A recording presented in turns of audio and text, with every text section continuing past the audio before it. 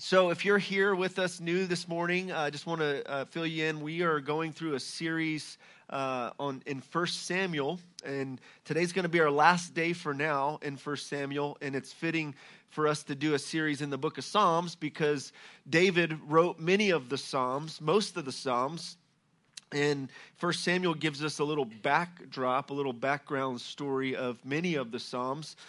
But if you have your Bibles, go ahead and turn to 1 Samuel chapter 18.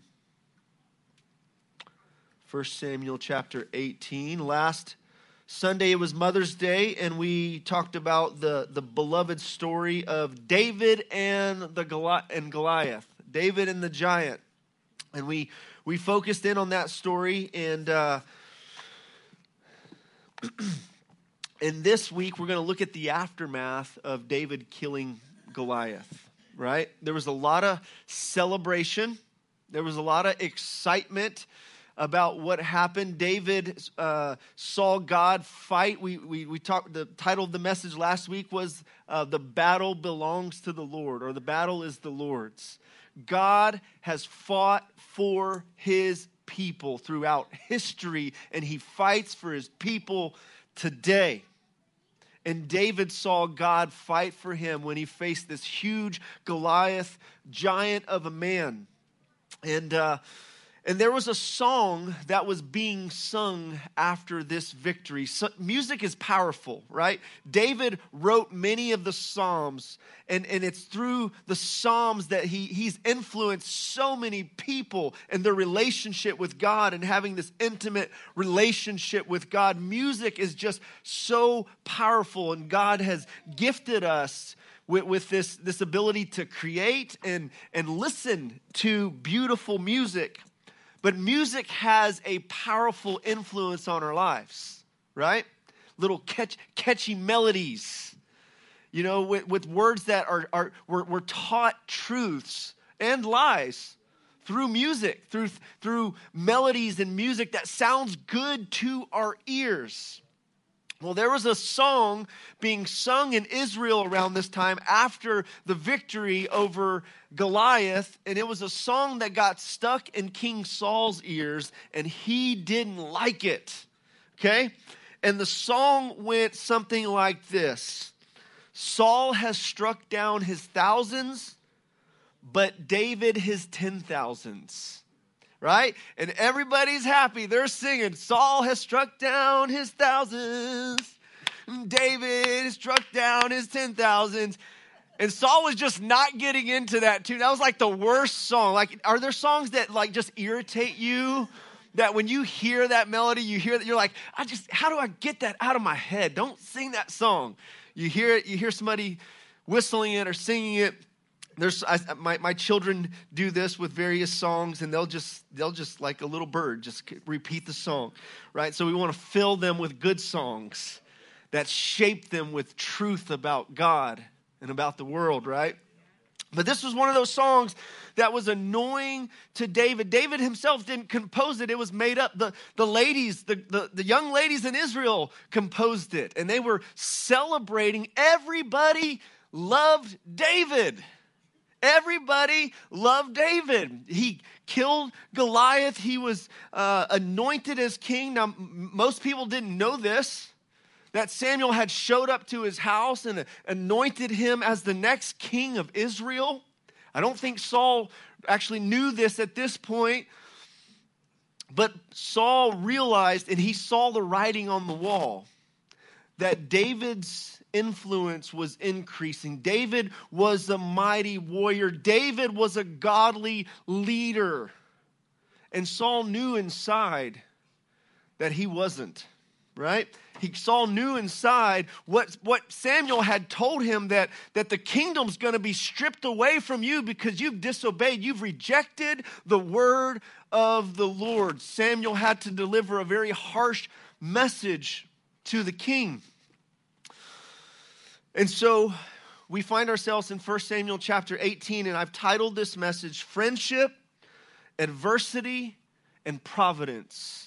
Friendship, adversity, and providence. These are some elements that we see within this chapter. and we're going to pick up starting in verse 1.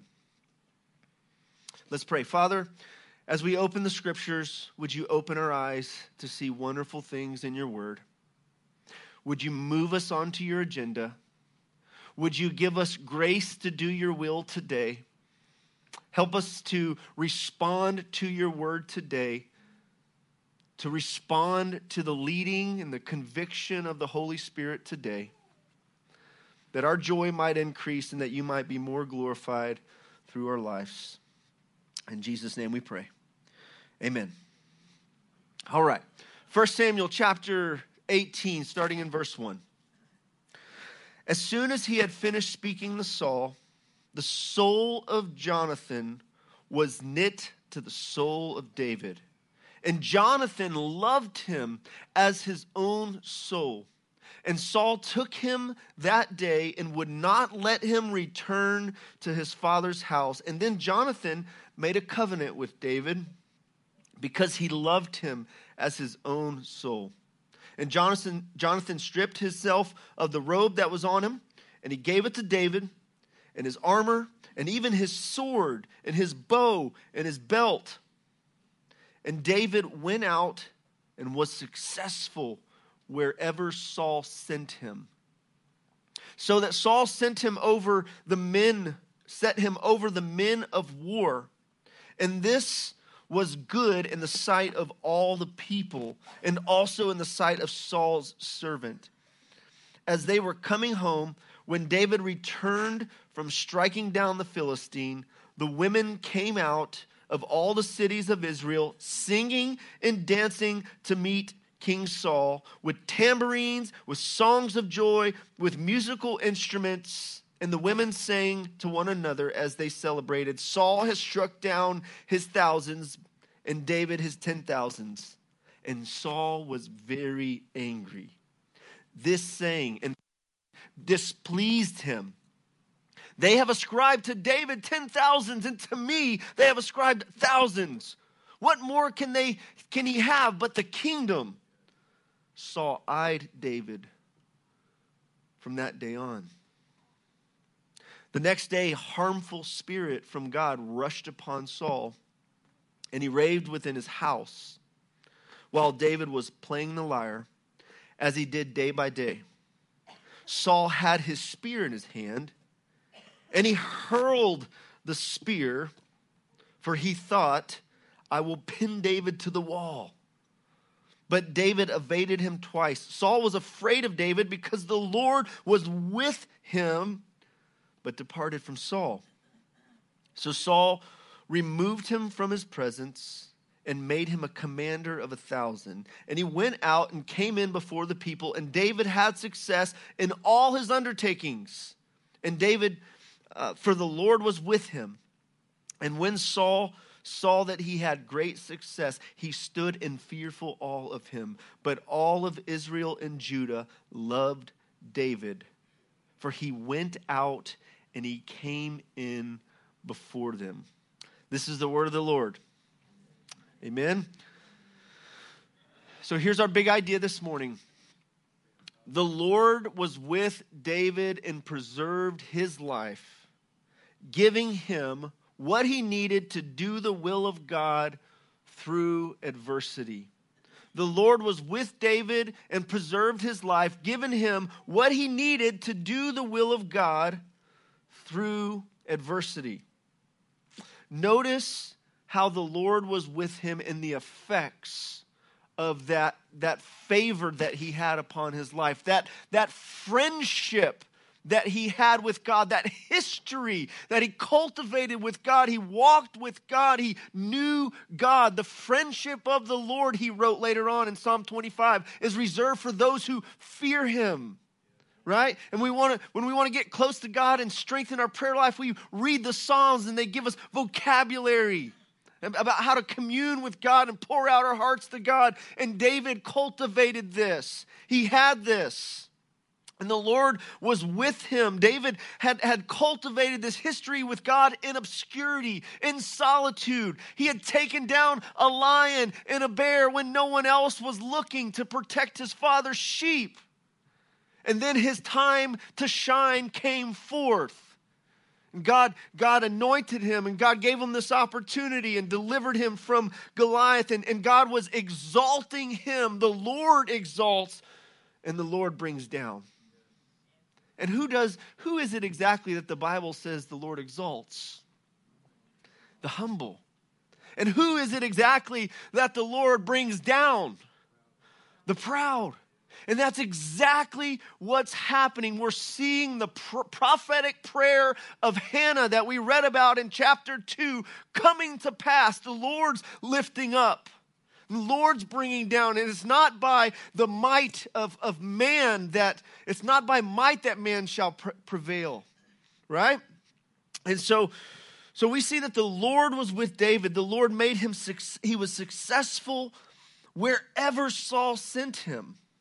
And so Saul gave him more authority, gave him more responsibility. And Saul was afraid. He was scared because he observed this. He knew that the Spirit of the Lord departed from him.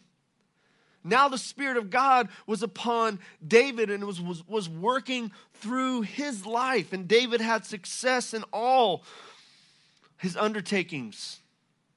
David found favor with both God and people, just like Joseph, right? Just like Joseph, the Lord was with Joseph. Joseph went through some really hard times, but the Lord was with Joseph. And God's hand was upon Joseph. God's favor was upon Joseph, just like Jesus. Luke 2:52, we pray this over our children. That like Jesus, they would grow in wisdom and stature and find favor with both God and man.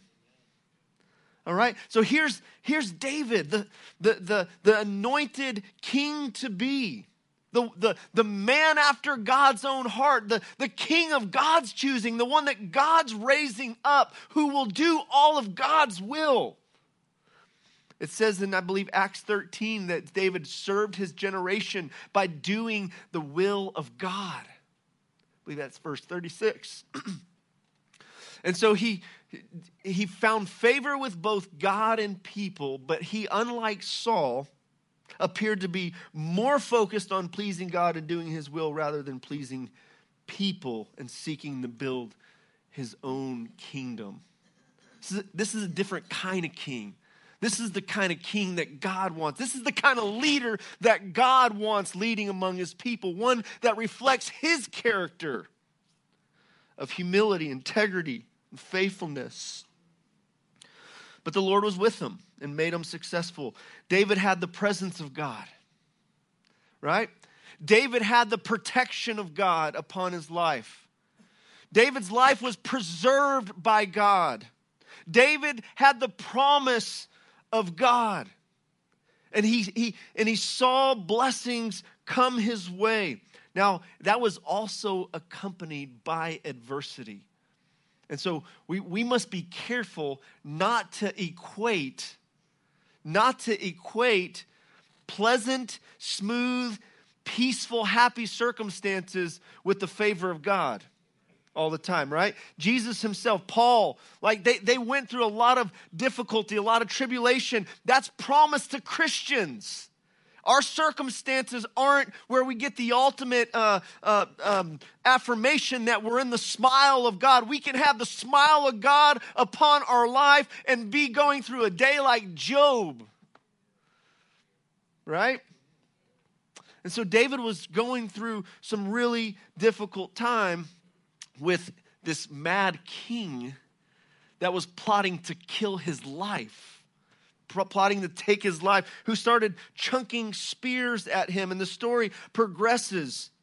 David was going to be the next king, but it wasn't going to come without trouble and without adversity. Just like Joseph, who had this great dream from the Lord, and God was going to bring him to the palace, and he was going to be this great leader and bless a lot of people. But there were years of difficulty that he had to walk through. And there were years, probably a dozen or more years, that David had to walk through since he got anointed by Samuel as the king to be, and when he actually took the throne. And in the midst of all that running, that evading, that hiding, and just taking shelter in the shadow of the Most High, just trying to make it, God was with him. God was blessing him. God was preserving him. God was keeping him. God was bringing about his good purposes in David's life. And all the while, God was using this crazy King Saul to get the Saul out of David. God was shaping and molding David while he was on the run, while while his life was being plotted against. God was using it. God made him successful. Now notice also that David had this friendship. He had favor not only with God and friendship with God and this connection with God, but he also had this gift from God, a friendship in Jonathan, Saul's son. Okay? And we've already read about Jonathan being a courageous young man, a man who he and his armor bearer took on the Philistines. They snuck through this valley and climbed up this mountain and fought the Philistines. And he said, the Lord can save by many or save by few, right? And he saw great victory, right? And we see Jonathan, we see his example of character and godly character, similar to David, and the two became friends. They connected. There was this bonding that took place between them. David's friendship with Jonathan was exemplary. Verse 1 says, as soon as David had finished speaking to Saul, the soul of Jonathan was knit to the soul of David. They were tight. And Jonathan loved him as his own soul. Verse 3, then Jonathan made a covenant with David because he loved him as his own soul. And Jonathan was willing to give up his sword, his belt, his armor, and his robe and honor David with it. He was saying with that act that you're going to be the next king. He was attributing loyalty and honor and commitment to David. He perceived the will of God. He perceived what God was doing in David's life. And he was on board. In contrast to King Saul, who was all about his own kingdom, saving his own skin, his own image, preserving his own life. And so David and Jonathan were both warriors, courageous warriors. Both godly men of character who loved the Lord, right? And they connected. Tom Constable says this, that Jonathan found a soul brother in David, a man who committed himself to trusting and obeying God as he did. This common purpose of the deepest level of life is what accounts for the love Jonathan and David shared for one another.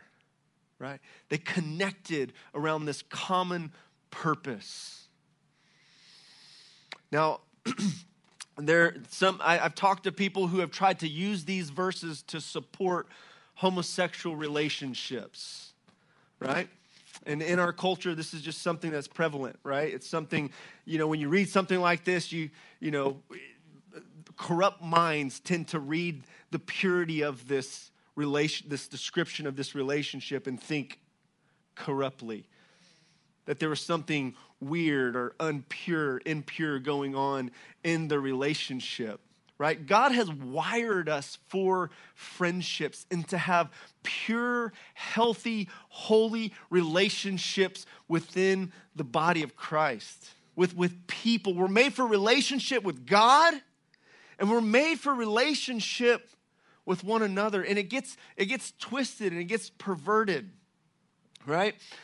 And David and Jonathan had this connection, and they were, I imagine that they were secure in being able to express that commitment to one another and that love to one another without there being something funny or strange going on there. Tim Keller, in his book, The Meaning of Marriage, says this. He says, to be loved but not known is comforting. Is comforting but superficial. To be known but not loved is our greatest fear. But to be fully known and truly loved is, well, a lot like being loved by God. It is what we need more than anything. It liberates us from pretense and humbles us out of our self-righteousness, and it fortifies us from any difficulty that life can throw at us. This is one of my favorite quotes from Pastor Tim Keller, who passed away this week, godly man who died of pancreas cancer, 72. And though he wrote this in the context of in a book on marriage, The Meaning of Marriage, which is an excellent book, I recommend it to you. Knowing and being known and loving and being loved is not limited to the marriage relationship between a man and a woman, right? God has wired us to be known and loved in our relationships, in our community, in a healthy, pure, godly way. And we all need this, okay? And so there's hope for this, even for singles. When you're not in a marriage relationship, you can have healthy relationships with those of the same sex and those of the opposite sex in a godly, healthy, brotherly, sisterly kind of way. And that's what 1 Timothy tells us. Paul told Timothy that we're to treat older men as fathers and older women as mothers and younger women as sisters and younger men as brothers in all purity. We need this. We need healthy relationships where there's commitment, where there's love and affection, encouragement, there's accountability, there's affirmation in the things that are good and right in our lives and through these relationships. And so one of the things that I mentioned here about Jonathan and David's relationship was he recognized God's will for David and he embraced it. He said in 1 Samuel 23:17, he said to him, "Do not fear, the hand of Saul my father shall not find you. You shall be king over Israel, and I shall be next to you. And Saul my father also knows this." Okay?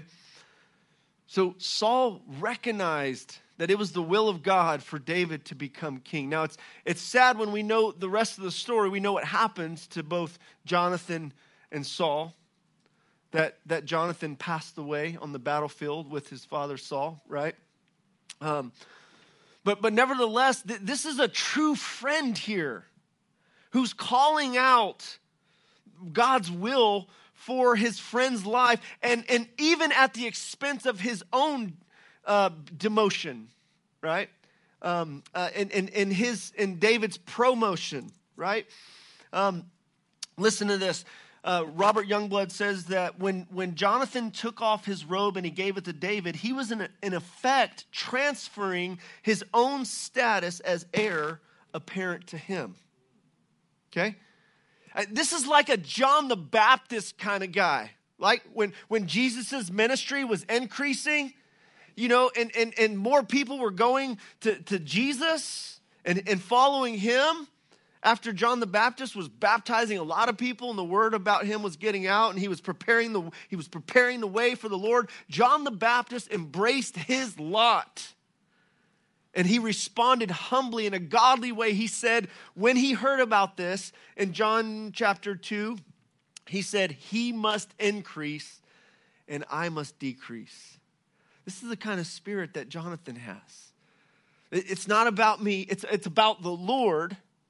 It's about his glory. It's about his will, not me, not my kingdom.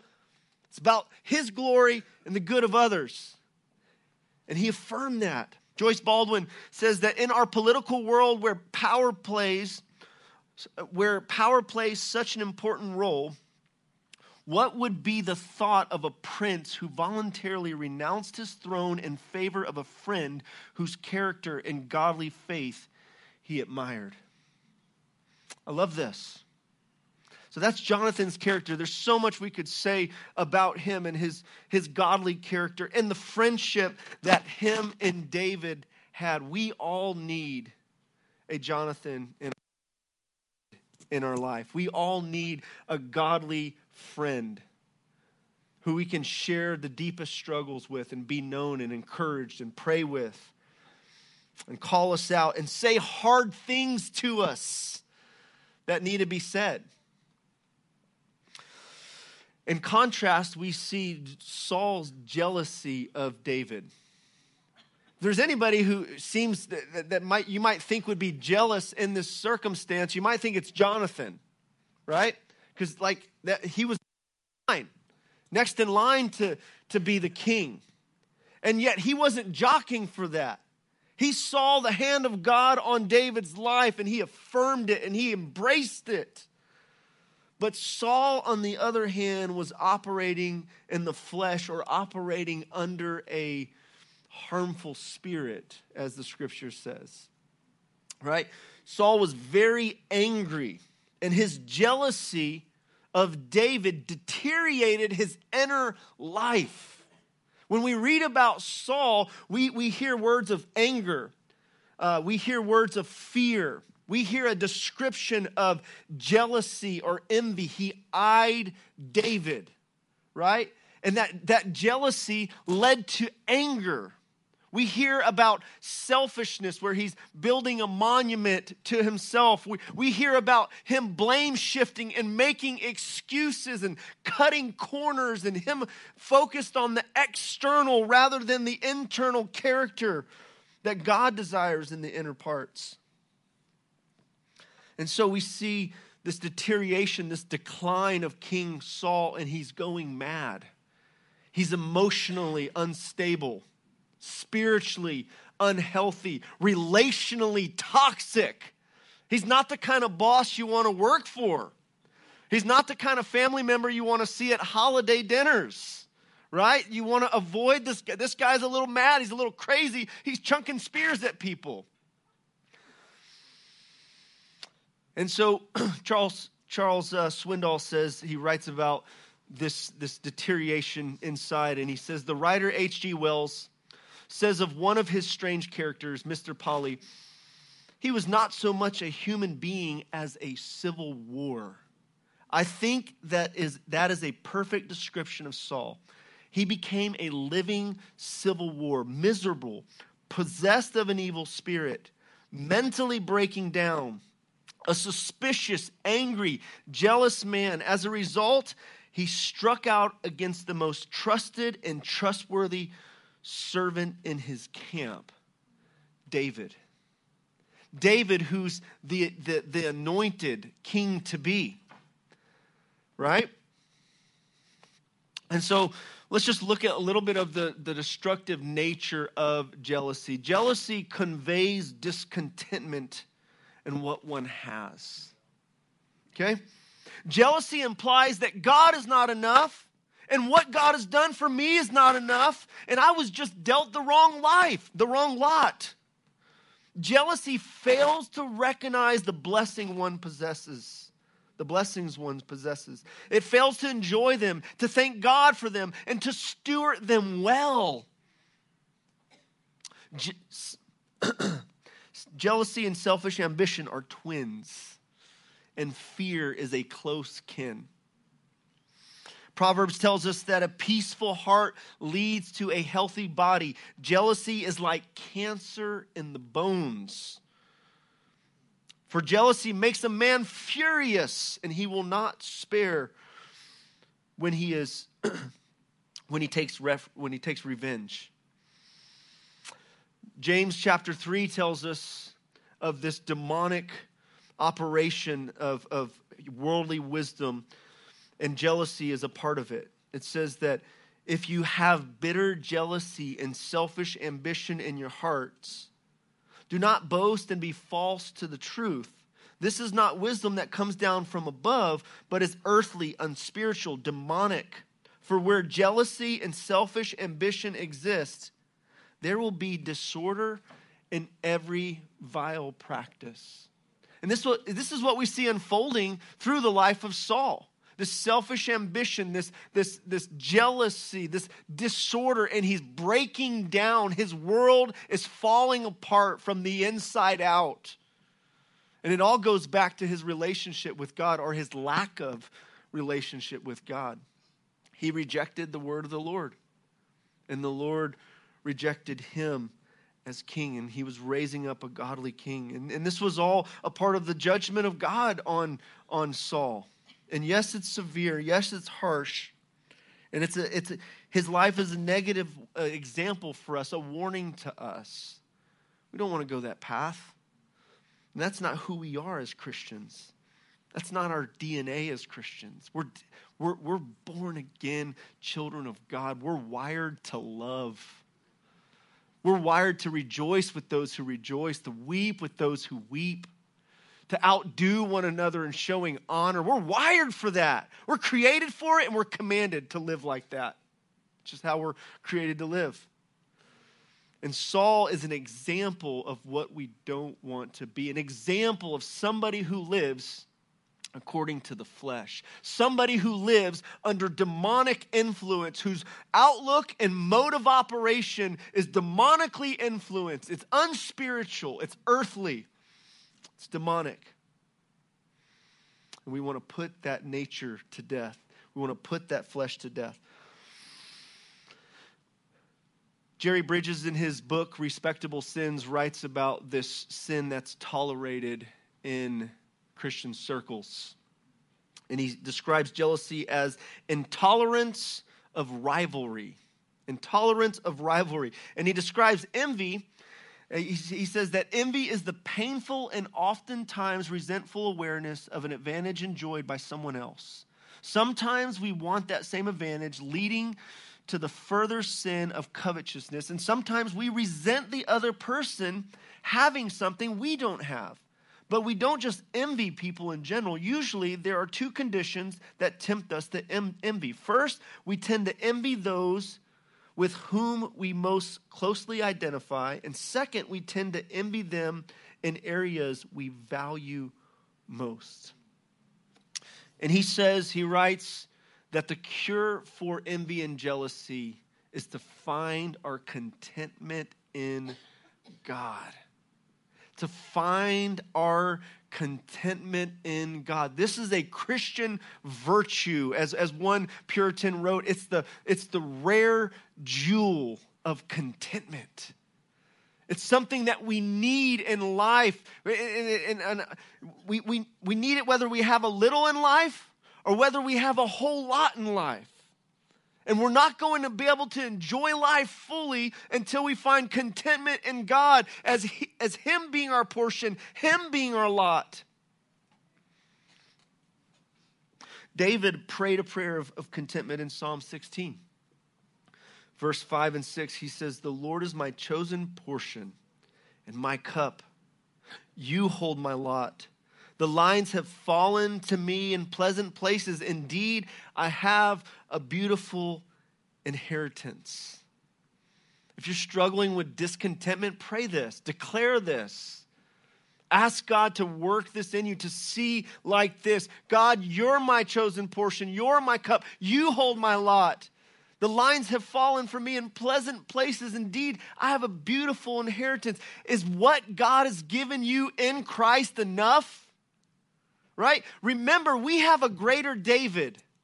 Jesus is our greater David. And Jesus had the favor of God upon his life.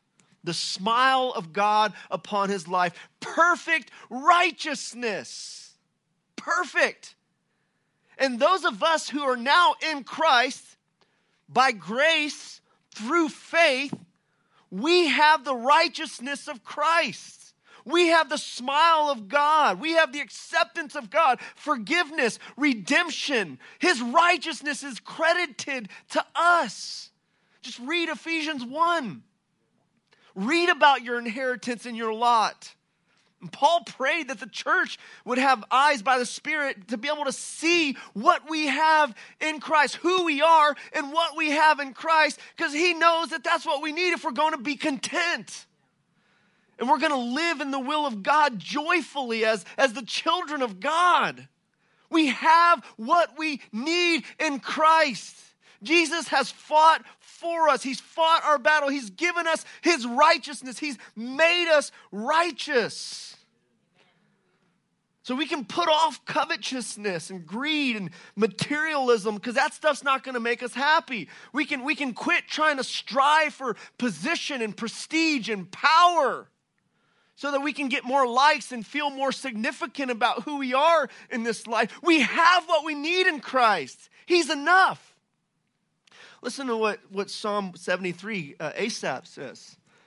Here's a beautiful prayer of contentment as he envied the wicked, the wealthy wicked, and it was painful, and he started to feel like, surely I've cleansed myself in vain. Surely, like what I'm doing for God to be set apart for him, it's vain. Those were the kind of thoughts he was struggling with and feeling until he went into corporate worship, into the sanctuary and worshiped with the people of God, and he was reminded of the big picture. He's reminded of where the wicked, wealthy, or wicked go. And he was reminded of what he has and where he's going and his lot in life. And this is what he says. This is where it turns the corner in the psalm. He says, nevertheless, I am continually with you. You hold my right hand. You guide me with your counsel, and afterward you will receive me to glory. Whom have I in heaven but you? And there's nothing on earth that I desire besides you. My flesh and my heart may fail, but God is the strength of my heart and my portion forever. This is how David lived, in contrast to Saul, who was just deteriorating on the inside, looking for something in this world to satisfy, or as the country song says, looking for love in all the wrong places. He couldn't find it. Instead, he finds another song. Saul has killed 1,000s, but David is 10,000s. And it just irritates him even more. And he just couldn't find what he was looking for in his life. And neither will you and I if we're looking this way. Okay? We have to find it here. We have to find it in our relationship with God. He's our lot. He's our portion. He's our life and the length of our days. He will fulfill his purpose for us, and he's enough. Even if every pleasant thing in your life got stripped away today, he's enough. He's enough. We got to come back to him, being that fountain of living water, being the only one who can satisfy us and give us what we need. And David learned that lesson as he was on the run, as he was in the fields, when there were no other eyes, no other applauses, no other affirmations and pats on the back. He had the Lord with him, the Lord to encourage him. And God was gracious to give him a friend, Jonathan also. We need friends too. We need friends, and we need to be godly friends to others who are committed to one another, to be there, to listen, to encourage, to pray, to care. We're commanded to do that. And so let me close with a couple points of application here. And this is more of an application sermon. Remember that you are designed for friendship with God and others. So be faithful to invest in those relationships. Friendship is a beautiful thing. I mean, I feel sorry for anybody who goes throughout this life without having good, close, healthy friendships. We need that, right? I started reading C.S. Lewis's Four Loves, and he talks about the 4 different Greek words for love, and he talks about friendship there. And I was going to share something, but I'm not going to. But I encourage you, if you want to dig into this concept of friendship, healthy, godly friendship, read that chapter on C.S. Lewis's Four Loves. But we need to be present. We need to be committed. We need to prioritize friendships. And we can't have this deep level of friendship with everybody, right? But we need somebody. We need somebody that we know and we're known by, who can call us out, who can listen to our complaints, our discouragements. And if you don't have that with this way, you got it with the Lord, okay? So pour your complaint out to him. And we should go there first, by the way. We should be careful. If we have the best of friends, we should be careful not to idolize them and be going to them first, when we should first be going here to our friend in Jesus, finding contentment here. There's certain things that we just need to tell him. But Paul says this. He says, love one another. We're commanded to live in healthy relationships. And here's a description of it in Romans chapter 12. Love one another with brotherly affection. Brotherly affection. okay? We freely give that here. We give hugs, right? We express affections. Us men, we're secure in our manhood. We can say, I love you, brother.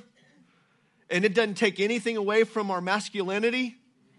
We can say, I'm sorry, forgive me, I was wrong, or I don't know, or I'm kind of anxious, I'm kind of afraid right now, right? We can be raw and real with one another as well. So Paul says, love one another with brotherly affection, outdo one another in showing honor. When someone else is getting blessed and we're going through a hard time, we could still clap the loudest and shout the loudest, hallelujah, praise God, instead of saying, well, what about me? I was praying for that too. That didn't happen for me.